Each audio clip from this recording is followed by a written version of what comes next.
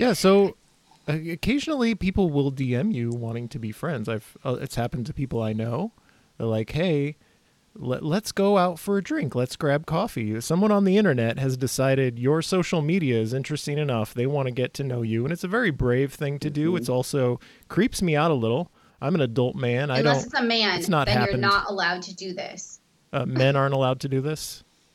Not to women. Don't do that. No, not Don't to do women. Shit. I'm going to delete it immediately. What about to the gay examples? Men? No, gay men are allowed. Girls, gays, and theys only.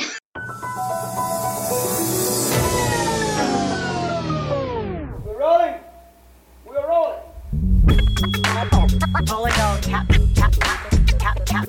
This is a real thing. Real thing. None of you have the balls to stop this. Stop this. I've got plenty of time. I have nothing else going on today. We're in the Wedge neighborhood right now.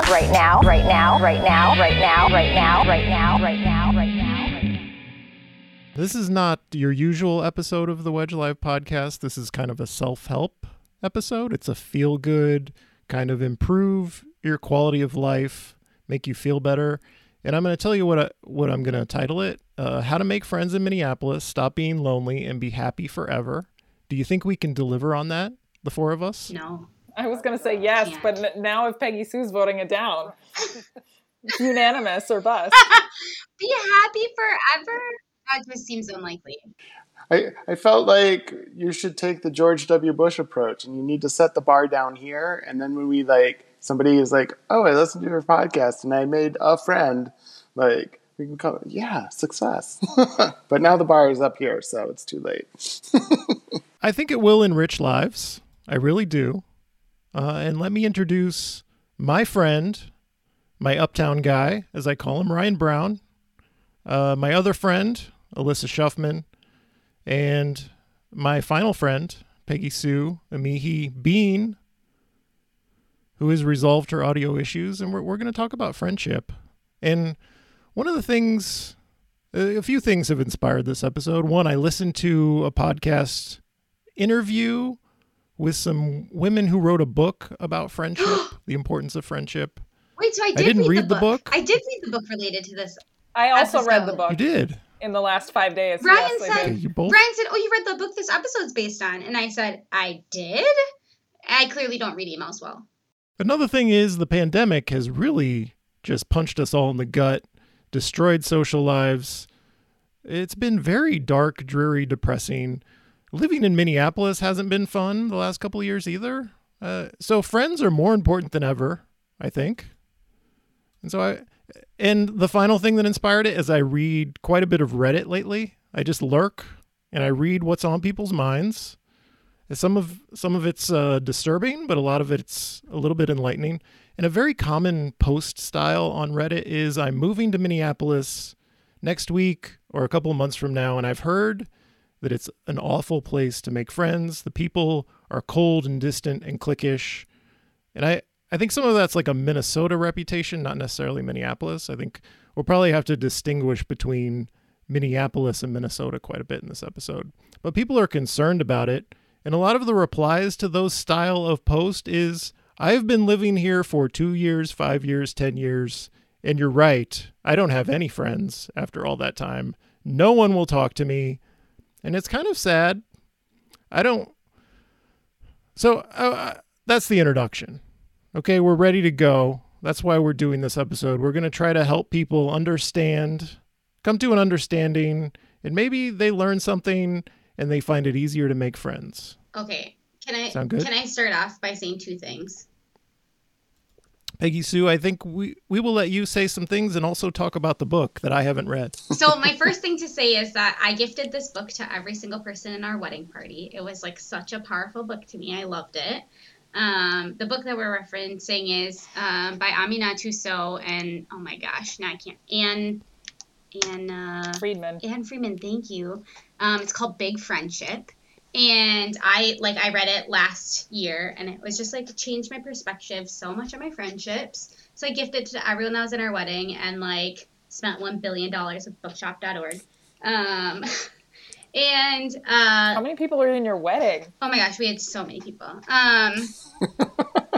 Clearly, my takeaway from that book was not to cull my friends, but to just add more of them in a more meaningful way. No, 10 out of 10 book. But I also wondered, is it helpful for us to all say how long we've lived in Minnesota? Because I feel like that adds a perspective. If people are all, I think so. All yes. Minnesotans. So I grew up in Minnesota and have lived here my whole life. So you probably have a lot of childhood friends. I don't, though. That's the unique thing. Oh. Yeah, that's surprising. Wow. Yeah. I have lived in Minneapolis, in the Wedge, actually, since 2012. I've only lived in the Wedge. So I do not have a very broad perspective here. I have a very limited neighborhood-based perspective, as usual. Alyssa, how long have you lived in either Minneapolis or Minnesota? I mostly grew up in St. Paul. We moved to St. Paul when I was 6 years old. And then I went away to college and sometime after college and have mostly lived in Minneapolis as an adult. So a lot of, it's like my grandparents taught it, like my grandma taught at a school in St. Paul.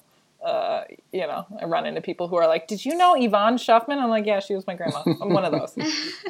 People probably may not know this about me, so I'll go ahead and share that. I was born in Billings, Montana, and when I was younger, my dad worked for the railroad, and so actually, as a kid growing up, moved around a lot. Came to Minnesota when I was in third grade, in the suburb with the terrible name, Coon Rapids.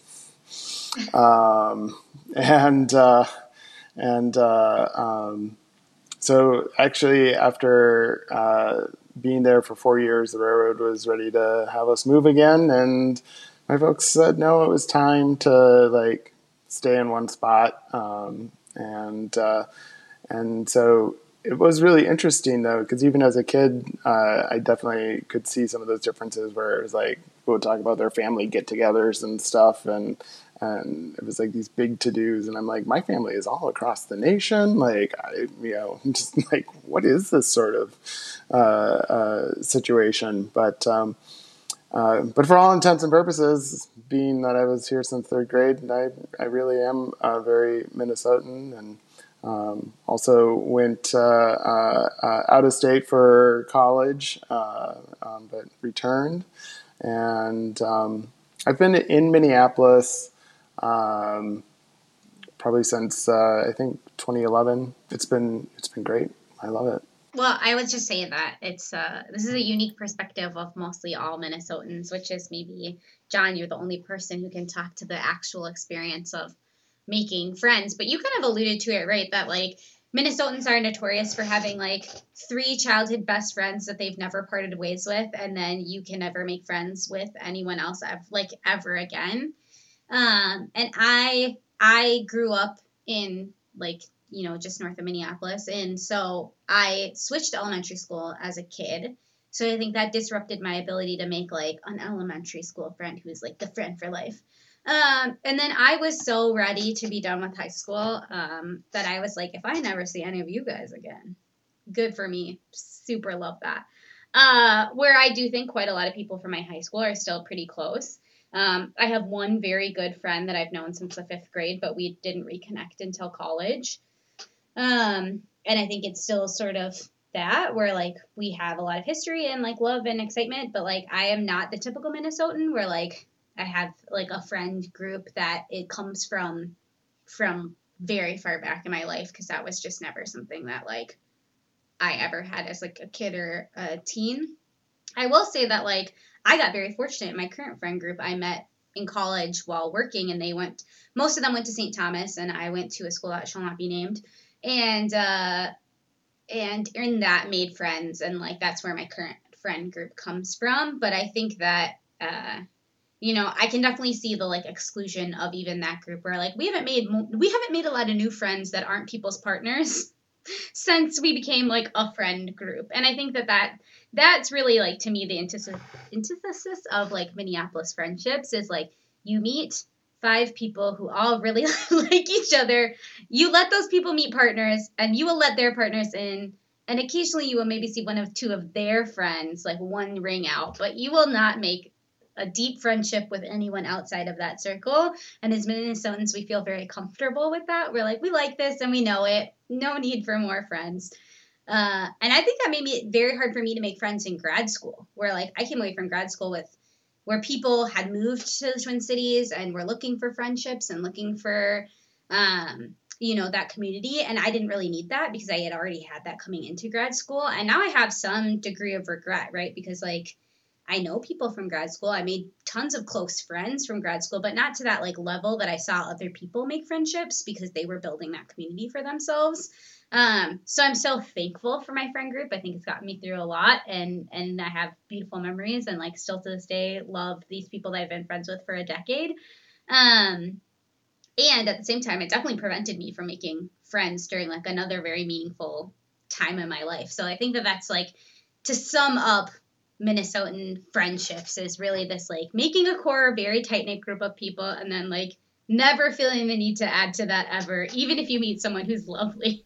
As the person who arrived in Minneapolis, Minnesota as a fully formed adult, I have actually had the exact opposite experience of the stereotype. And again, I have only lived in the Wedge and have that experience of the greater Wedge area. So it's a lot of fellow transplants, city dwellers. And I'm not a person who makes friends easily. I am now. It feels like I am now the person who makes friends easily. But that's not the kind of person I am. I'm very happy being off by myself for long periods, not socializing a lot. I can do that. I can withstand that. But I do enjoy it, being a social person. I've always thought of myself as an introvert, but am now slowly becoming. Sometimes I feel like an extrovert. I don't know what I am anymore. And I feel like Minneapolis has been a very open and welcoming place for me. So I don't have that Reddit experience of I've been here 5 years and I don't have any friends. I'm moving. You all are terrible. One of the things I think accounts for that, and it's probably because like the Wedge is like the center of the political universe, is there's a lot of things to get involved in politically, and those circles, like I've been involved in transportation, housing, politics circles, and like these are very welcoming people. They want to bring you in. I read a lot of Streets.mn before and after arriving to Minneapolis, and there were social events, and you got to meet people that way. So my advice to people who are struggling to make friends is, what are you interested? Find those people who are also interested in those things. If it's politics, great, because there's a lot of activist circles you can throw yourself into, and those people socialize, and you can be a part of that. I don't think you're going to have a lot of luck like going to a bar and making friends. Be more interesting than that. That's my advice. What are you interested in? Share it with the world. Have those people share their interests with you. I think you will have a lot of success, especially if you live in the Wedge. This is a plug to move to the Wedge. It's great. It's nothing like Minnesota. People are very open and welcoming. Who wants to go next? I don't know what exactly word. I do. Let's go, Alyssa. No, I want to complicate this narrative that we are all sharing a little bit around what people mean when they say like the Minnesotan way, because there's a lot of that's like coded as white Minnesota, right? Mm-hmm. And I think like bringing it back to the book, Big Friendship very intentionally takes like a full chapter of the book to talk about friendships and race and what it is like to experience a friendship as a white person, and in this particular case as a black person, as an African immigrant. And I think when there are ways in which very specifically folks who are immigrants coming to Minnesota experience the act of trying to make friendship that is very different than white people coming to Minnesota to try to make friends. And so I want to name that because a lot of us are white in this virtual room. And I think it's, as we think about, like, I both want to echo the thing that you said, John, which is like, yeah, of course you're going to make better friendships, or that's a judgment. The friendships that you make that are around shared values or shared interests are likely going to be more meaningful for folks, right? They have been more meaningful for me.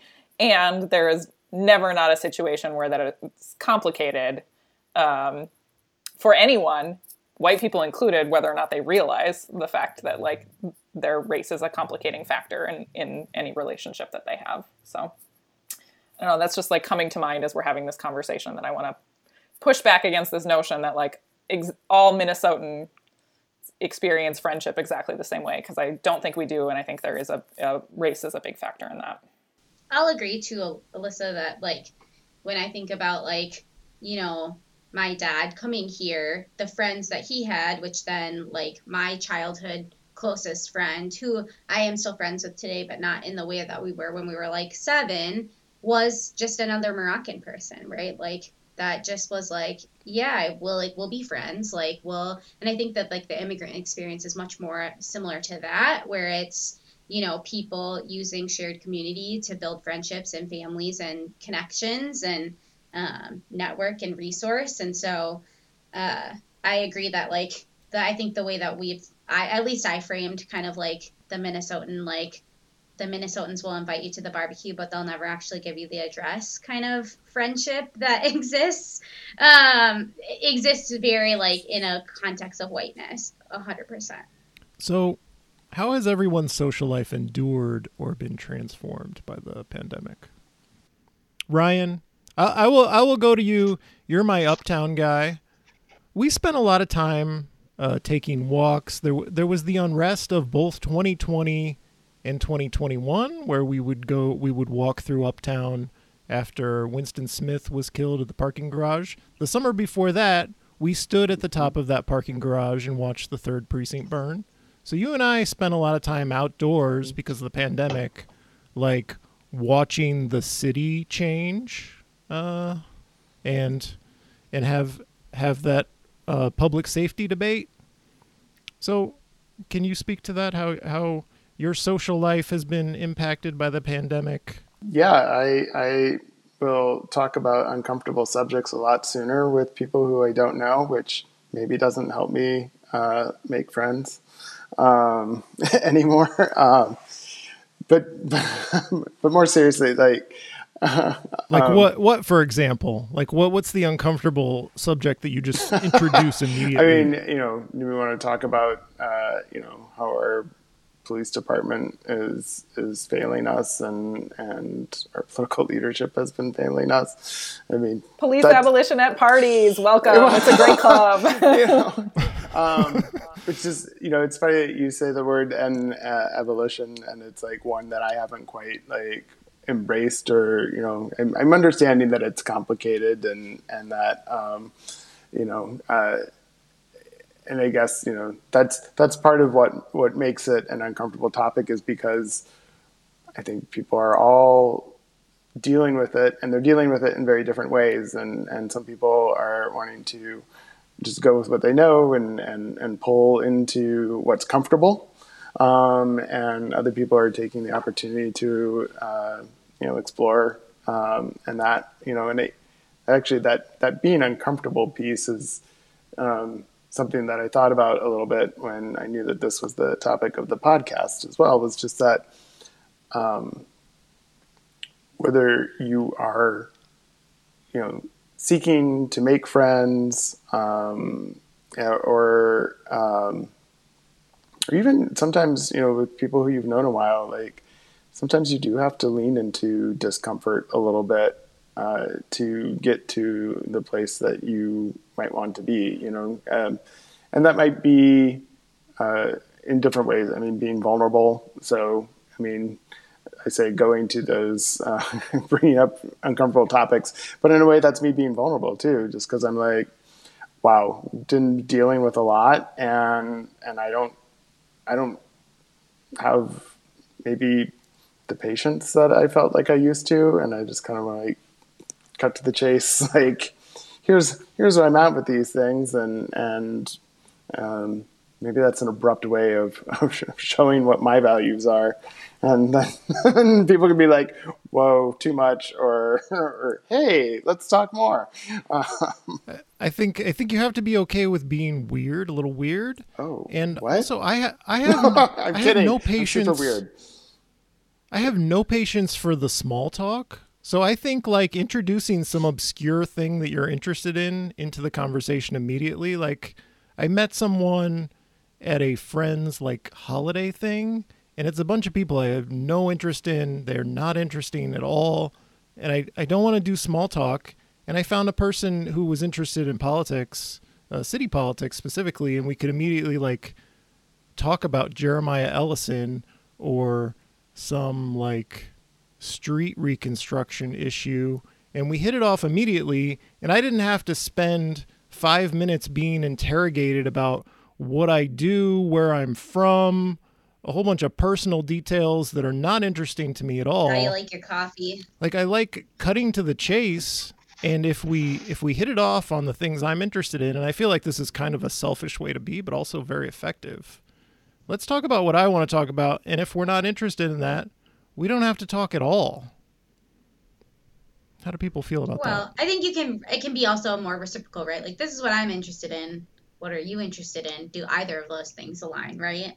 And I don't know, just going back to the book too, one thing for me that book, I really recommend people read this because I don't think it's a terribly long read either, but is really talking about like, what are your like biggest friendships and how do you invest in them, right? So, I think that was the place, and the book really talks about the struggle of these two women who have a business together, like a very successful business, and are really struggling to also, and it's not a full-time business, it's something they're doing part-time in addition to day jobs and other relationships and not living in the same place, and how you invest in people. And I think that was what was really transformative about that book, and also reading it in COVID and feeling like at this time where like I wasn't seeing a million people, and I was very much a person who overscheduled myself and really wanted to be everywhere, like having FOMO if I wasn't like at every single thing, like very overbooked.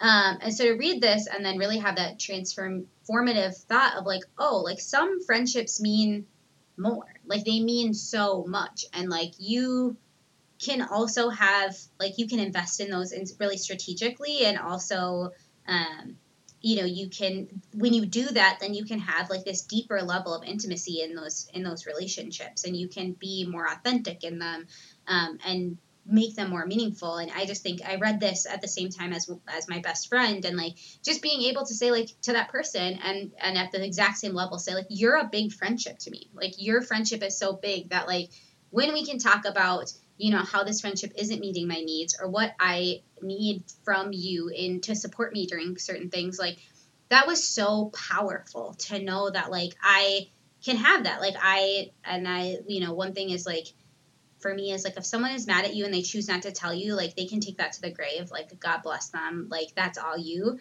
But someone who really cares and means something to you will come to you and say like, hey, this really hurt my feelings, or this like didn't work for me, or like I don't ever want to do that thing together again.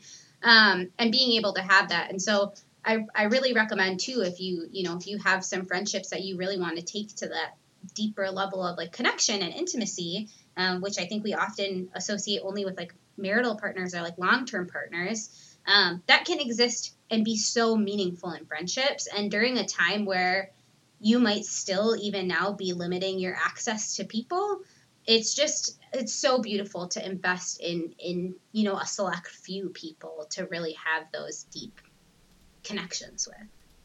How many friends is too many friends? 5,000. 5,000? A lot of people have this may be a ridiculous question and totally meaningless, but a lot of people have like very wide social circles, and it feels like too many friends. I run into this with my spouse often because our definition of who is a friend is very different. I need to be able to have like values-based, deep emotional conversations with folks to consider them a friend. and otherwise they are just an acquaintance. And there are lots of folks in my spouse's social circle where he considers those friends, right? So I think like your definition of what is like Peggy Sue, what you were talking about is like a big friendship, right? Is like sort of my base definition of like, what is a friendship? Like if we can't have emotional intimacy. Alyssa, are we married? This is also like my husband's perspective. I'll be like, these are, our friends. And he's like, those are not our friends. I don't know them. It's like, we've hung out with them 5,000 times. Yeah, I don't. Yeah. I've seen them. Definitely not a friend. I hope they don't listen to the podcast.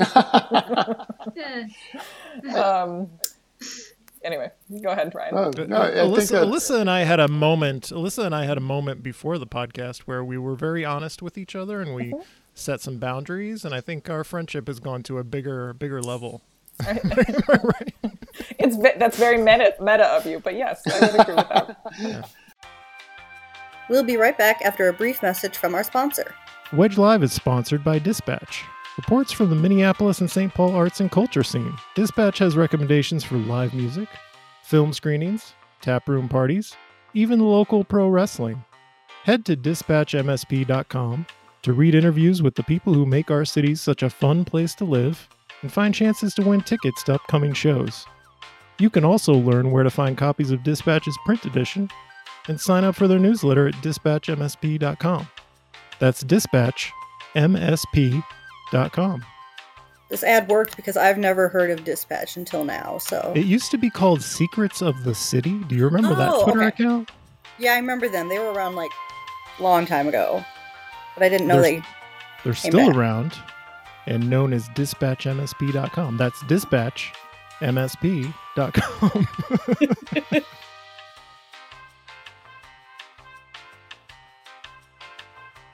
So be very honest with people. It will enrich your relationship, Brian. I think that this idea, that there are kind of levels of friendship. I even feel like at some point, some of my friends created a friend scale. Like, is this person an acquaintance, a powerful acquaintance? It had various levels. I can't remember all of them at this point, but and as I hear you speak about the book, Peggy Sue, and Alyssa, like that is, ringing a lot of bells for me, and I think that's a really important thing for anyone who is seeking friendship to ask themselves, what is it that I'm looking for here? Are you looking, for some folks to, be able to have a casual conversation with, maybe you enjoy the chit chat or, again, focused on an interest. Or are you looking for that sort of intimacy, a space that can be shared with, one or more people where, you can be vulnerable, where you can have that intimacy, and I think about that within my own friendships that, I certainly have some, deep friendships. You use the word big. I'll use that word, big friendship. And it's funny to me because it's like, I don't have to talk with this person for like months might go by. It happens now and again. We don't speak for a while and then it's just like, it's right there. It haven't missed a beat.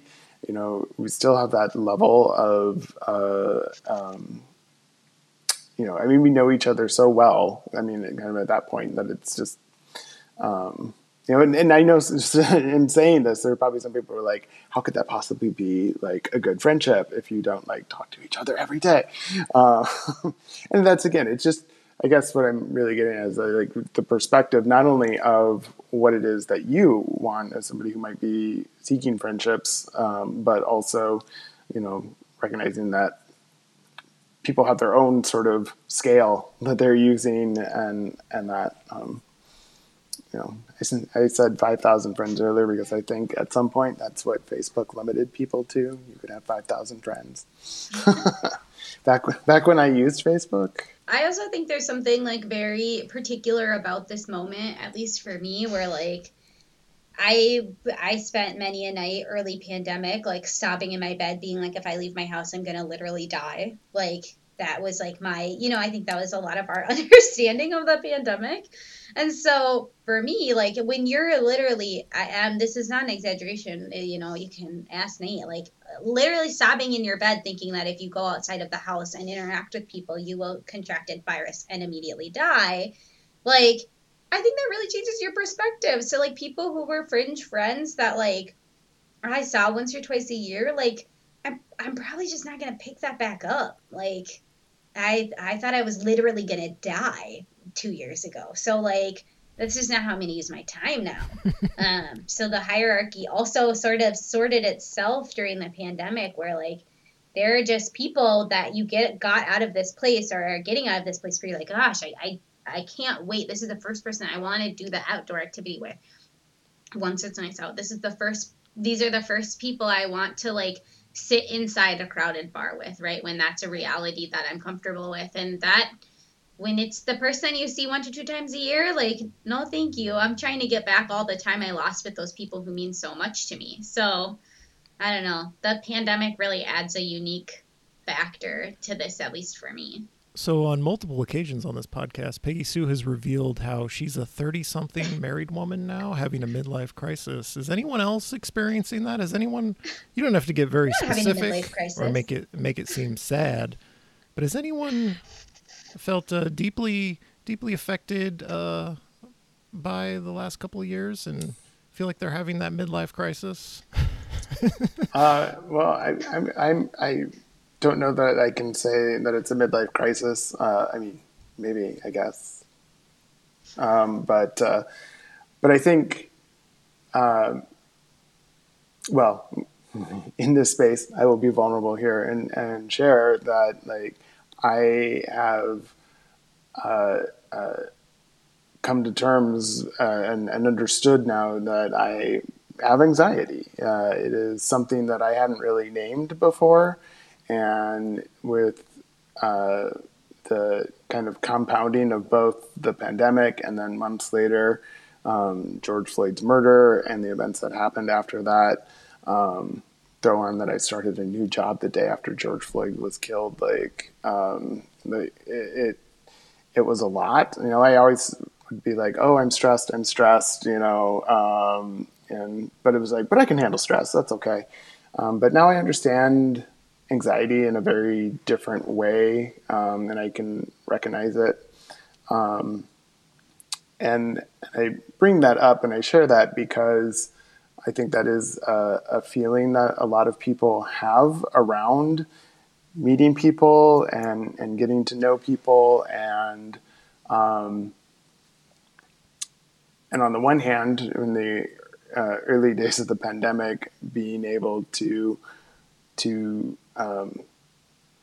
there was a part of me that enjoyed the isolation at that point, just because I had so much else that was going through my head, and that I needed that. But it also has been very revealing to me, and as I think about what I was doing before the pandemic, and I feel like, yeah, I had a lot of, casual friends, powerful acquaintances, in that, I could walk into a bar and I know a lot of people and, chat and, do the chit chat stuff that John doesn't want to do. And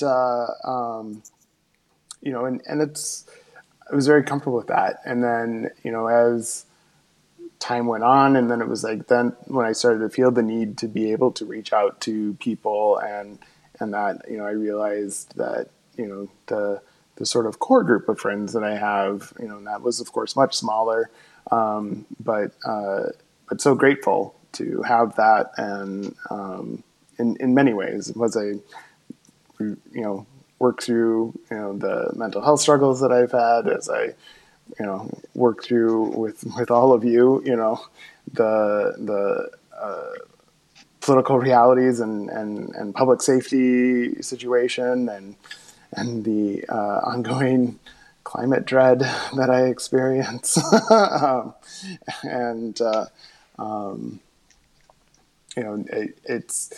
it's important, I think, for folks to recognize that feeling, which can sometimes be isolating. That anxiety can be an isolating thing. Is something that a lot of us experience, in various degrees, but that you are not alone in that, and it's okay. I'm so anxious all the time. I don't know if it's apparent, but I'm very anxious. I can relate to that. Alyssa, do you have anything to add? I don't want to leave you out of this conversation. I feel like I wish we were all sitting around a table with some beers or coffee or water in your case, John. I don't know that you drink anything but water.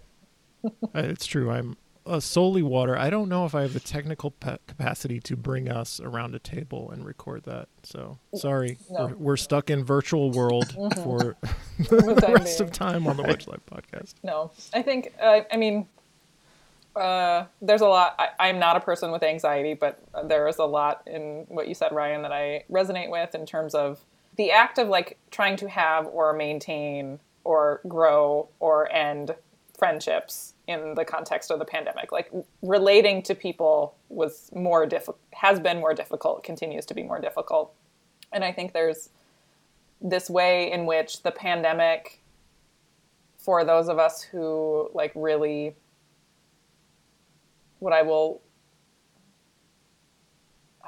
the phrase I want to use is take it seriously, but I think that comes across as more judgmental than I mean it to be. But who like we're really paying attention and like we're more COVID cautious. There was also this thing that happened where with pods, right? Where like some people had pods and some of us did not. I was a person without a pod, right? Wherein you were forced into this immediate evaluation of your friendships relative to other people's friendships, right? Where like some people had the closeness with certain groups to be able to pod and do that confidently and know that like these were their people, the ones they wanted to see all the time. They were able to like structure their life around a friendship or a relationship in a way that some of us were not able to. And so there was this comparison thing that happened, right? Where it was like, oh, I don't have it. Like the narrative in my head, right, was like, I don't have anybody to pod with, therefore I'm garbage and I don't have any friends, right? And so that sort of thinking is like obviously deeply just like rooted in an anxiety spiral, even though I'm not a person with anxiety. So just thinking about like, there were lots of things that the sort of upheaval of the pandemic did do in terms of like giving what Peggy Sue was saying, I received as like giving us clarity about which relationships matter. And then I think also giving us clarity about like what is the actual state of those relationships in ways that like sometimes is helpful and sometimes feeds into like cycles of anxiety or self-judgment in ways that are like not actually helpful, right? Like I could not pod with my sister because like she was a person with celiacs and like then her wife was pregnant and they were just like not podding with people except for, you know, her wife's parents for like real legitimate reasons, right? And that had nothing to do with me. And so, yeah, I think there's just like this intersection of the pandemic with a lot of all of our like mental health stuff, our emotional health stuff, our like you name it, that just really amplified things in a really big way. I think that there's so much like, I feel like even pre-pandemic or like during the pandemic, watching people like pod together and just being like, oh, I don't have that. Or like these friend groups that are like constantly like on vacation together or whatever. And just feeling like, oh man, I wish and this is coming from someone who has a friend group that we literally do everything together. Like it's so silly to be like, oh, I wish I had that. Like, cause it just looks like so cute on social media or whatever when it's like, that is so stupid. You have literally that and you're watching this still thinking that you don't have that. Mm-hmm. And the amount of times that in scenarios like that where, you know, you've had that thought like, oh, that looks so fun. And then you maybe reach out to one of those people and was like, oh, like, how was your time? How was it? And then they're telling you it's terrible or they didn't have fun. And like social media is just like such a liar. And in the pandemic, then that's all you get, right? Because you're not like literally the first year of the pandemic, glorious year of my life. I just literally played Switch, and this is as like an extreme extrovert though, like working from home. Between sobbing uncontrollably in your bed, it was glorious, and you played the Switch. You had some it was so high highs glorious. and low lows. It was so, yeah, it was absolutely that. It was like, I'm either like sobbing about having to go to the grocery store because I'm definitely going to catch a pandemic and die. Or like, it's just having the best day of my life, like working until 4:30 p.m. and then playing Animal Crossing for 4 hours every night. Like incredible. You know what? If you survive the pandemic in a 700 square foot apartment with your future spouse, like we did, like we're definitely never going to divorce court, right? Like we made it. But I think in that scenario where your only other like existence is, you know, I was literally not even seeing my mom, right? Like I was so scared that I wasn't even seeing, like, you know, we weren't seeing our parents. You know, we had like social media showing us like all these things, like the people making terrible choices or these people who are potting and having like these really beautiful spaces. And it's just, it can bring out that anxiety to such a new level when you're already experiencing just such like sadness and grief for this like full, you know, I think even now these full 3 years that we have lost and continue to lose, right? But at the same time, like social media is just such a liar, and it's like so fake, and like no part of it is real. Nothing is real, and when it comes to the internet. And this is someone who uses social media a lot. The friendships that you see on social media or like the glimpses into people's relationships on social media is just, it cannot be captured in its fullest and realest way. And so even if you're seeing something, you're not seeing the full picture of whatever those relationships look like. And I think that has been like an important lesson too in this, is just being like having those conversations where then I'm talking to someone and they're like, no, it's been terrible. Or during those pod periods of like, yeah, we had a pod, but then like so-and-so ruined it because then we realized they were going on trips or whatever. And it's like, I don't know. So to me, I think that that's also an important aspect of this. Like social media is fake. It's so fake. It's so incredibly a lie. And that is a thing that I like to tell my anxiety. Yeah. Not a single person invited me to be in their pod through the entire pandemic. So yeah, me neither. Shame on all of Me you neither. for not thinking of me, for not DMing me to be in your pod. I have a beautiful story of friendship that involves me and Ryan from a very pandemic story. It was May of 2020 that you and I went to Target downtown? Was it May? Mm-hmm. Maybe even April. I don't know. It was late April, early May. Around this time. It's so before the uprising that started. It was before the uprising. Okay. Yes. Yeah, it's Nintendo Switch related. I was, for some reason, I got it in my head that I needed a Nintendo Switch. You did. And so that's why. I did, and I got one, and I was tracking the stock at local Target stores. And I messaged Ryan about it. I don't know if I convinced Ryan he needed one too, or if Ryan had pre-decided he also needed a Switch. So I said, hey, Ryan, it's in stock. Let's go get our Switch. We lined up outside the downtown Target. And you can't trust people in a line like that. It's completely honor system. And once the doors opened, it was a mad dash to the electronics section at Target.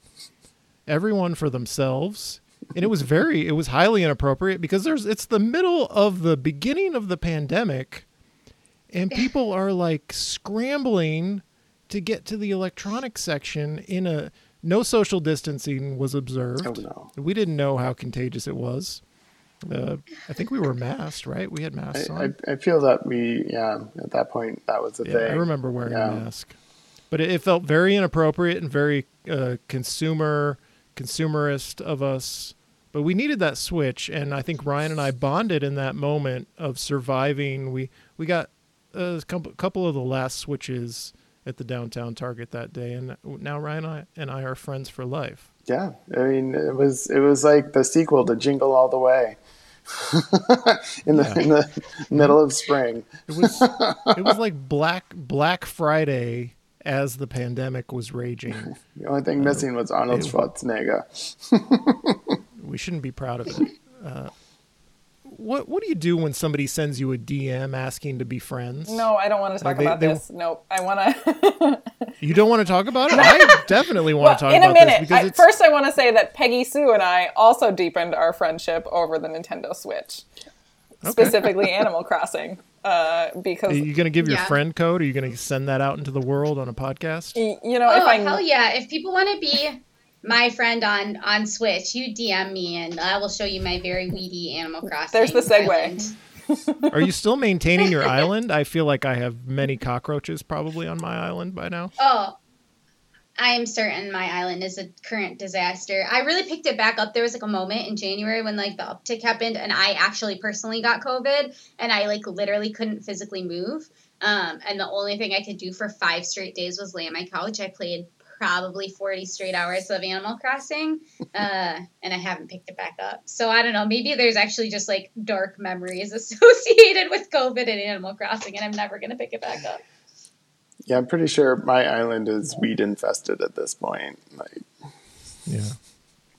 Did you finish your story, Alyssa? I mean, we got enough of the story. It's good. Apparently, strangers should DM all of us to be Nintendo Switch friends. That's all. And now you're queued up to talk about strangers. Go. Yeah. So occasionally people will DM you wanting to be friends. It's happened to people I know. They're like, hey, let's go out for a drink. Let's grab coffee. Someone on the internet has decided your social media is interesting enough. They want to get to know you. And it's a very brave thing to do. It's also creeps me out a little. I'm an adult man. Unless it's a man, it's not then happened. You're not allowed to do this. Men aren't allowed to do this? Not to women. Don't do that. No, not Don't to do women. Shit. I'm going to delete it immediately. What about the examples? The examples I'm thinking of is like men. Girls, gays, and theys only. men doing it to I'm other all men. of those. Perfect. Yes, exactly. Alyssa is allowed. I did do this to a person, yes. Oh, did you DM someone asking to be friends? I did. I did this to Eric Moran. Oh. Okay. Did it work out? Yeah. We went and got coffee outside of Perennial Cycle. Yeah, Alyssa, I felt like you were very solicitous of my friendship at the beginning. I don't know if our friendship is worn very well, but I felt like you made a real effort to get to know me, and I appreciated that. And the way you're phrasing this doesn't sound like a compliment. No, I'm pretty sure it is. I'm not sure she's great at it, but I think you invested a lot. I enjoy you, and the fact that you went out of your way to be my friend, I think was a nice thing to do. Yeah. But apparently you've been doing it to Eric Moran too, so I'm not that special. I mean, pandemic time, to Peggy Sue's point about upset, was like, I did a lot of reevaluation of my friendship relationships and was like, I have not always been the best friend to people. And also, I have not always invested my friendship energy in people who I like really respect and like and whose values align with mine. And if I'm going to like do that in a context in which it feels kind of like society is falling apart, I want to do that with people who I, again, like and respect and whose values align with mine. So that applies to everyone here.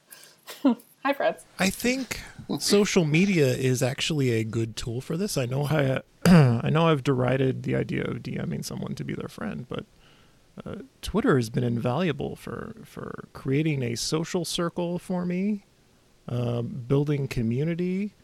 Like if it stops at like sending tweets to each other about politics and just like venting, that you're not really friends. But I think it opens the door to meeting a lot of people, like what I said about getting involved in various causes in the city.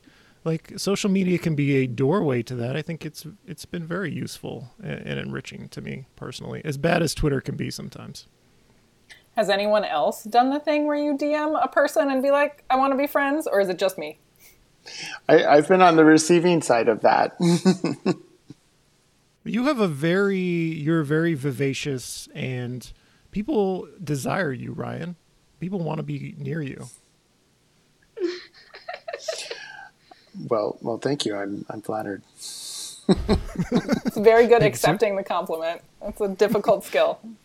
I will say that I think, just bringing this all full circle, Wedge Live, Urbanist Twitter, I have made good friends from, I don't know that necessarily DMing someone and being like, let's hang out and be friends, but just happening more naturally. I think of Adam and his wife Lauren. They literally came to my wedding, right? And I had met Adam on Twitter and had, I think at one point he had thought about going to school for planning, and we had chatted about that. And then at the Wedge Live party, we took the bus home together and then decided the four of us would go to a movie, and now we're going to go, Lauren plays roller derby, so we're going to go do that together. And I think that happened very organically from, having those connections over, Twitter or from these situations. I think I talked about this already, but there's someone who works for the city of St. Louis Park who messaged me at a work thing and was like, hello, I have heard you on the Wedge Live podcast. Do you want to connect? And now we're going to talk about what our cities are doing around sustainability. And Alyssa spoke at an APA, event for me because I harassed her into doing it. It was not harassment. That was a very gentle invitation, and I said yes, and there's nothing about that resembles the word harassment. And I was so grateful, and I think I've had those more natural things where just building this network of very value aligned people who because they're value aligned from Urbanist Twitter or from this the Wedge Live podcast where or from the Slack group or whatever, it fits really naturally into my life because the things that they're doing also really align with the things that I want or am doing. So I think that's been the beautiful spot. It's not necessarily just about DMing any random person you find or follow on Facebook or Instagram, but I think that Twitter has been such a powerful vehicle for that, just because I know that, sort of you said, Jen, at the beginning of this, of cutting to the chase. I know all these people share a lot of my similar values and care about the same things and are going to slot into my existing life really well. Yeah, I've made so many friends in the way that you've described, going to an event with a theme around shared interests, and you take the bus home or you bike home or, you walk somewhere with somebody. Don't ever turn down an invitation to an event because you could have made multiple friends, especially if you're new to the city and you feel like your social life has been lacking. Accept those invitations. Go seek out events that are happening and go to them, and you will find people. I also find that going to an event like that and then DMing somebody oh, I saw you at this event, or, we only had a chance to chat briefly, but would love to follow up. That would be my approach. I'm not the There were no events the first year of the pandemic, and I still wanted to make friends. Circumstances, but just saying, that's my style. Yes, I appreciate it. And here's a tip for me. Sometimes people ask, you want to go get coffee, have a meeting, let's go grab a beer. I don't want to have a beer. I don't want to drink coffee. As Alyssa said, I only drink water. And so I've started suggesting going on walks, which I find to be a much more pleasant way of meeting and having a conversation with someone than to go to a coffee shop, for example. Also, there's so many loud restaurants. I'm going to turn into Andy Rooney from 60 Minutes. Why are restaurants so loud? I can't hear anyone talk. So take a walk with somebody. Have a conversation that way. It's a lot of fun. You will see things. Maybe you'll see a cat. But every half block, there's another conversation starter you might walk past. Go take a walk with someone. Build your friendship. I want to know what Peggy Sue and Ryan's friendship advice is. Yes. So do I. Peggy Sue? In terms of making friends? I don't know. John's been dishing out tips. John's been dishing out friendship advice all episode. Yeah, any helpful life tips that will enrich your social life. Let's go to tips. great question. You know what? Again, I would stand by, like, if you're looking to make friends, like, finding that community, it exists around anything, right? Like, anything that you're looking to be, you know, be doing, or like that interests you, like there's a community that exists there. And I think that's been like, that's the power of the internet, right? I was thinking, like, I talked about this last time. I started figure skating, and then I was like, oh shit, there's a whole figure skating Reddit, and people are like in here talking about everything. And like, I had questions, and like, I don't really like. There's a Discord for like urbanists that gives me so much straight anxiety. Like, it's gotten to the point. There's just too many notifications. I don't do well with it. And that is a beautiful place, and I think there's a lot of like lovely, wonderful things in it, but I can't handle it. Sometimes even the Wedge Live Slack, where I'm overwhelmed by the amount of notifications, I can never pick up my phone again. But all that to say that, like, I think there's a community that exists around anything that you want to do, and I seeing my friends now that we're like in our 30s, like make new friends, like.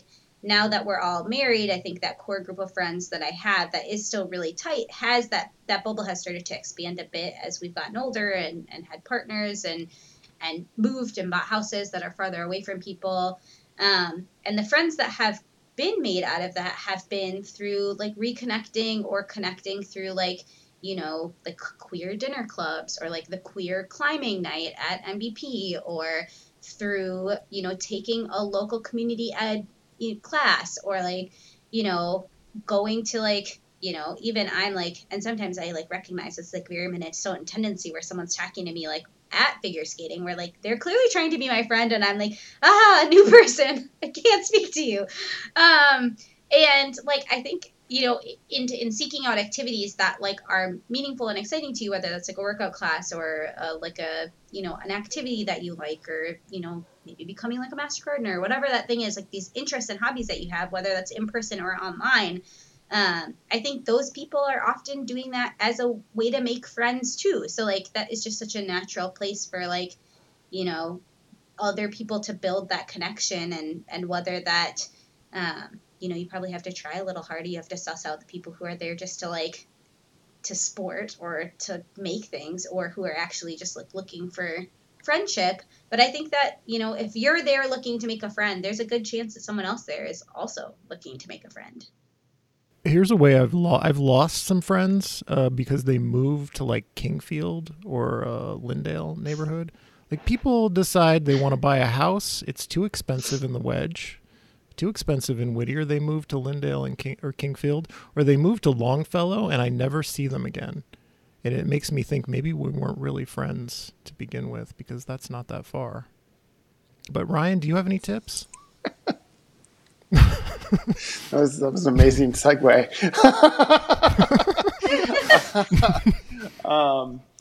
You know, I do agree with a lot of what's been shared, in that, you know, you want to find something that's familiar to you, in the sense of like, it's a hobby that you enjoy, it's a topic that you're passionate about, it's a value that you share. When you're going into a space to where you may not know a lot of people, because when you have that thing in common, right, that makes the conversation a lot easier. And so, you know, if you're challenged by the, you know, I think as Peggy Sue said, oh my gosh, a new person, like, you know, like, those are legit feelings that people have, right? You know, and so when you know that there's that thing that is comfortable, you can get through that uncomfortable moment of getting to know somebody or introducing yourself. And I am fortunate that I think a good part of the time I'm willing to take that step and say hi to somebody who I may not know. I'm not as good at that now, I think, as I used to be. That's something I still need to work on. But yeah, just take a deep breath and go for it, because you don't know where it'll lead. And, you know, I think, as everyone said here, when you share something, it makes for an easy conversation. Alyssa, how do we maintain these long distance friendships when somebody moves from the Wedge to Kingfield? So long, such a distance. Wow. Yeah, how are we even friends? Like, this isn't, this Yeah. is not Kingfield for sure. Yeah, you're I'm all the not way in convinced Ward we're 4. friends. You barely have enough internet to maintain our friendship, our podcast-based friendship. So, Bruh, Good. I just don't have enough Wi-Fi. I'm hardwired in, and that has seemed to solve all the problems. So Peggy Sue, I see you putting the mic closer to your mouth and it never gets any louder, and I don't think your Yeah. headphones are actually doing anything. yeah, oh, you're totally right. They are. it's okay. It's amazing. It's all right.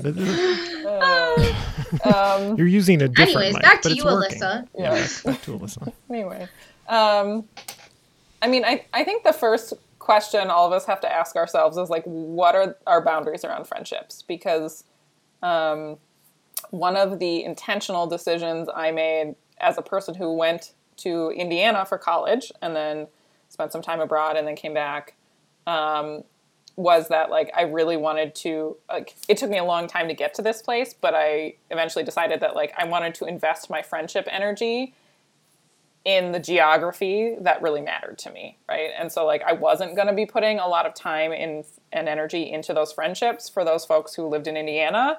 As much as they were lovely humans, like they had decided to continue to live in Indiana, and I was not going to drive back twice a year to play Dungeons and Dragons with them, as much as that was lovely and very, very fun.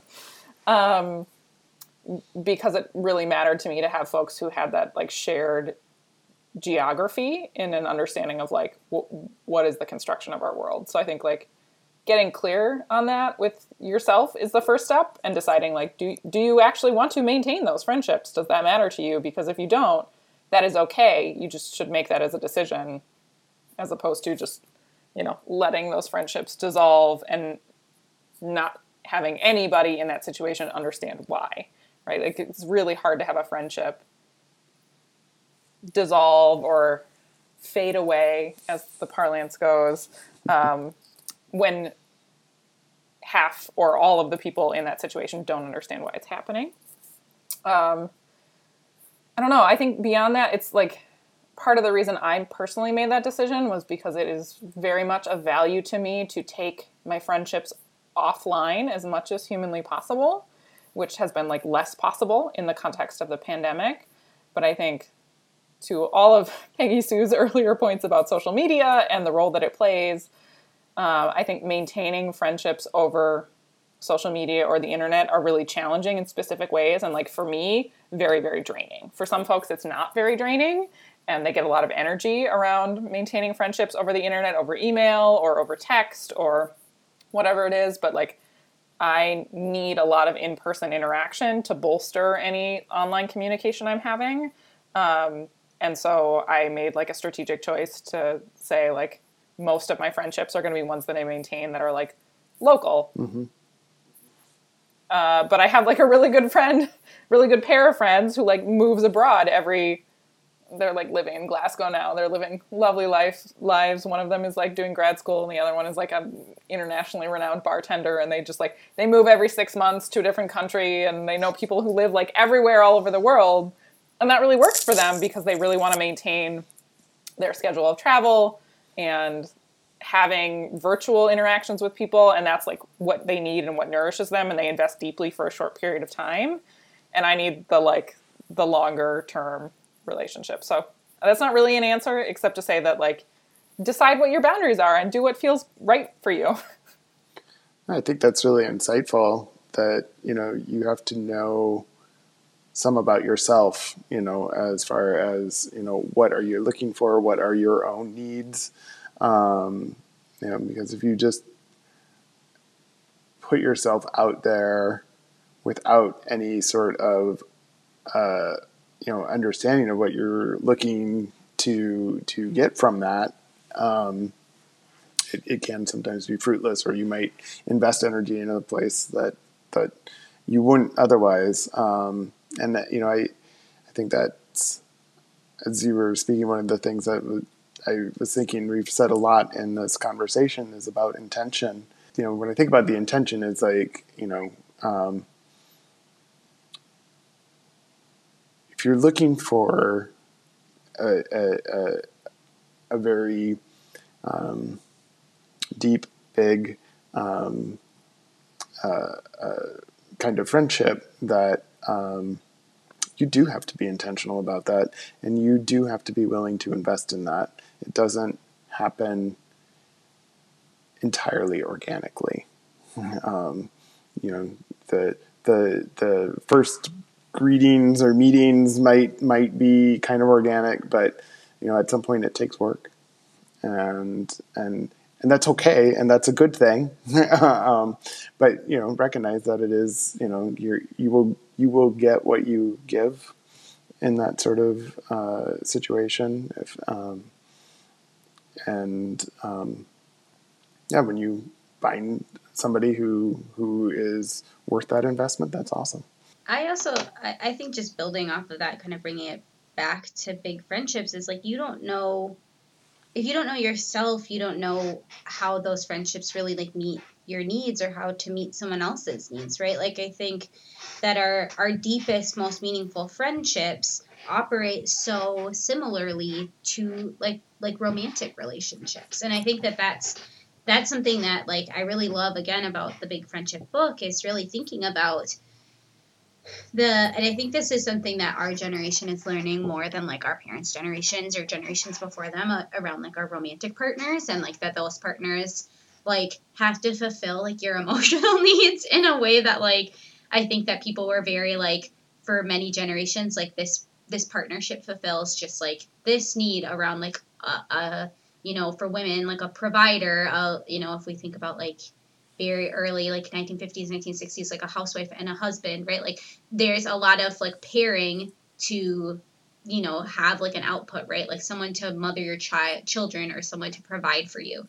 And as that phrase, right, that like women are increasingly more independent, and like relationships are like much broader than just like a man and a woman, right? That like the partnerships that we enter into are far less about like economic mobility or about stability, and much more about like what we need and what works for us, and how like the other person like meets those needs, and how we meet those needs for the other person. And so I think that our like romantic partnerships become much more even like friendships, right? And so the line increasingly, as we like select partners, romantic partners, who are much more like our closest and best friends, and then we have best friends who are like incredibly important and valuable, like those things have started to meet in the middle, at least like for me, right? Like where I see Nate, my husband, as like my best friend in the entire world. I love spending time with him more than I love spending time with anyone in the universe. And like we have so much fun together, and the way that we talk about things and the way that we like gossip, right? Like it's very similar to this like really beautiful friendship that I have with my best friends, right? And like that meets in that similar way. And both of those things are only possible because like I know what I need out of those relationships and how to make both of those things thrive. And I think that that's where, like, that's what I love about about this Big Friendship book, is really thinking about like, how can I articulate what I need so that, like Alyssa said, I can tell someone like, actually, this doesn't fit in what my idea of friendship is, or like to have a good friendship, I need this. And that to me is increasingly closer and closer to the romantic partnerships we have, where you do have to articulate what you need and what you don't need. And friendships where you can't do that, or where you can do that, are so much better versus ones where you can't have those really important conversations. Alyssa, can you give me any sound where you're like trashing your spouse? Because Peggy Sue is clearly very in love, and we need someone who has the opposite experience, and I'm hoping that's you. I don't think that's me. I am sad that I can't help you, John. Okay. No, I like my spouse, and I think at some point, some of you will maybe meet him. He's not an urbanist. He doesn't. He doesn't seem very interested in your friends. I've noticed that he doesn't seem interested at all in your friends, and I admire that. I respect and admire that. He thinks the things we like to talk about are stupid and a waste of time. And I have the same perspective when I meet people. No patience for that. It is very helpfully humbling to have a spouse who like doesn't have any idea of the amount of effort that I and my people have put into Fix Lindale, and then to have him text me that, hey, the county's doing this conversion and people on Reddit seem to think it's good. Have you heard about this? Like, it's very humbling to be like, this is how regular, non-transportation, local politics obsessed folks like receive information. He's a good sounding board. He is. He's great. What does your average idiot think about this? Hey now. It's not very friendly, John. Okay, I'm sorry. Your average man on the street thinks about a man in a car. You're typically non-engaged resident. Yeah. So at the beginning of this episode, I was like, I've got plenty of time. I have nothing else going on today. And at the end of the episode, we're all like, and I feel like everyone's time is being taken up, including all of the people in the audience. So it's time for our closing segment. And I think we're going to do recommendations, maybe a fun thing you have recently done with a friend or that a friend has done for you, something like that. I'm going to go first. I'm going to say Ryan had a few people over to his place and we played a unicorn-themed card game, which I was very skeptical of, but it turned out to be a lot of fun. Thank you, Ryan, for giving me that experience. And I feel like we're closer because of it. Do you have a recommendation, Ryan? It's always a good time looking through the mythical forest for the magical unicorn. Yeah, what is the name of that card game? What's the name of it? I believe it's Magical Unicorn Quest. It's a lot of fun. Play it with your friends. I can recommend it. I will absolutely look it up on Board Game Geek. Yeah, definitely. I'll have you over, friend, and we can. Let's do it. Let's do it. We should all have a. Maybe that's whenever you figure out the around a table version of podcasting, we can do a follow-up friendship episode while we play Magical Unicorn Quest. And we might not be friends after because you might be stealing people's unicorns. I will say one thing that I have a personal goal. I moved to a new space and I have a kitchen that's larger than a postage stamp now. And so I personally have been looking to get more comfortable with cooking. It's something I did before, but I feel like I've lost a lot of it. And so within that personal goal, I have a friend who very much loves cooking and so we got together and made a meal together, and that was a really great experience because again, sharing something that we're both I'm curious about and he's passionate about it, and then I think I love food, I love eating, and so being able to eat afterwards was also an added bonus. One of the things I have really enjoyed in the last year or so with friends is doing swaps of like trading labor or homemade goods. So I currently have I have 3 piles of mending to do from friends, where I just sort of put out into the universe, hey, do you want to trade for fermented goods or mend, I can hand mend or sewing machine mend things, and what do you want to swap for that? And it's just very lovely because both you get this insight into people's specific skills, and there's also this way in which even when you're not spending time together, I'm I am on the sofa watching a movie while mending my friend's jeans, right? And it's even though they're not there with me, the experience is I am thinking about that person and their future experience of wearing these jeans.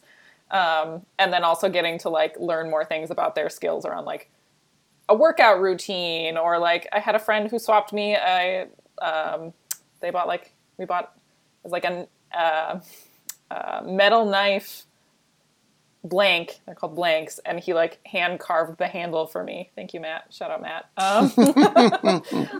So I have like this new like chopping knife where like Matt made the handle, and every time I use it, I get to like appreciate the fact that like Matt made this thing for me. So highly recommend if you have hobbies or skills to just like initiate conversation with your friends about like, can we trade these things? These are incredibly wholesome examples. We just got back from Seattle, and we visited our friends who are living out there temporarily, and it was like 5 straight days of an adult sleepover. Like, it was incredibly fun, where like we worked from home together for several days, you know, and then we would like, I would text my friend just like the coffee emoji and then like the man walking emoji and be like, and she would pop her head out and be like, do you want to go for a coffee walk? And, you know, we watched a ton of like the Final Four tournament and played a card game called Abandon All Artichokes. I don't know if you've ever played that. Extremely fun. And like, it was just like literally every day, like going to sleep in there, like, you know, one bed plus, but then waking up every day. And I was like, for us, it felt like we were at like a little cabin weekend, and like everything that we got to do, like I feel like it was just such a delight to get to spend. I don't think we often get to spend that much time, that much concentrated time with people. You know, you get maybe a cabin weekend for a day or two, but to be for like 5 days straight, to get to do both things that they really loved in their city that they're in, and then also really like normal things, not all just like straight tourist things, but getting to like make, you know, hand roll our own sushi and then watch basketball. Like, that's so lovely. So that was a really fun trip that we took recently. It feels very obvious to say, but living with someone or a group of people is a very intimate experience. And so I have not had roommates. I haven't really had that aside from living with a partner, like living with a group of people. And I recently had an experience where I lived in a house with friends, their family, for like an entire week. And it's very intimate. And I think it will strengthen a friendship, assuming that they're not incredibly irritating, that you don't find out these people are incredibly irritating once. So it's a risk. But if it goes well, it can build a bond. John, are you an only child? I am an only child, yes. That explains a lot about you. Me too. What does it explain about me? Well, because like I am one of 6 siblings, and I grew up in the same household with 3 others, 3 of them, and the other 2 not. But like, you get very used to living with very irritating people when you have siblings, because like you don't. It's normal. It's a thing that happens. You don't agree with your siblings. We should avoid it at all costs. I think that's maybe my like joy of being in this house for 5 days with people and being like slumber party, is that I was also like an only child. So I was vibing by myself most of my life. Put me in a sleepover. I'm great. I love humans. Those are very good recommendations. I feel like we have grown closer over the course of these 1 hour and 18 minutes. Thanks to all of you for joining me. Ryan Brown, my Uptown guy, Peggy Sue Amihi Bean, Alyssa Shuffman. It's been a great episode. People are going to be enriched. This has been the Wedge Life Podcast. I'm your host, John Edwards. Thank you for listening. This is a real thing. Real thing. None of you have the balls to stop this. Stop this.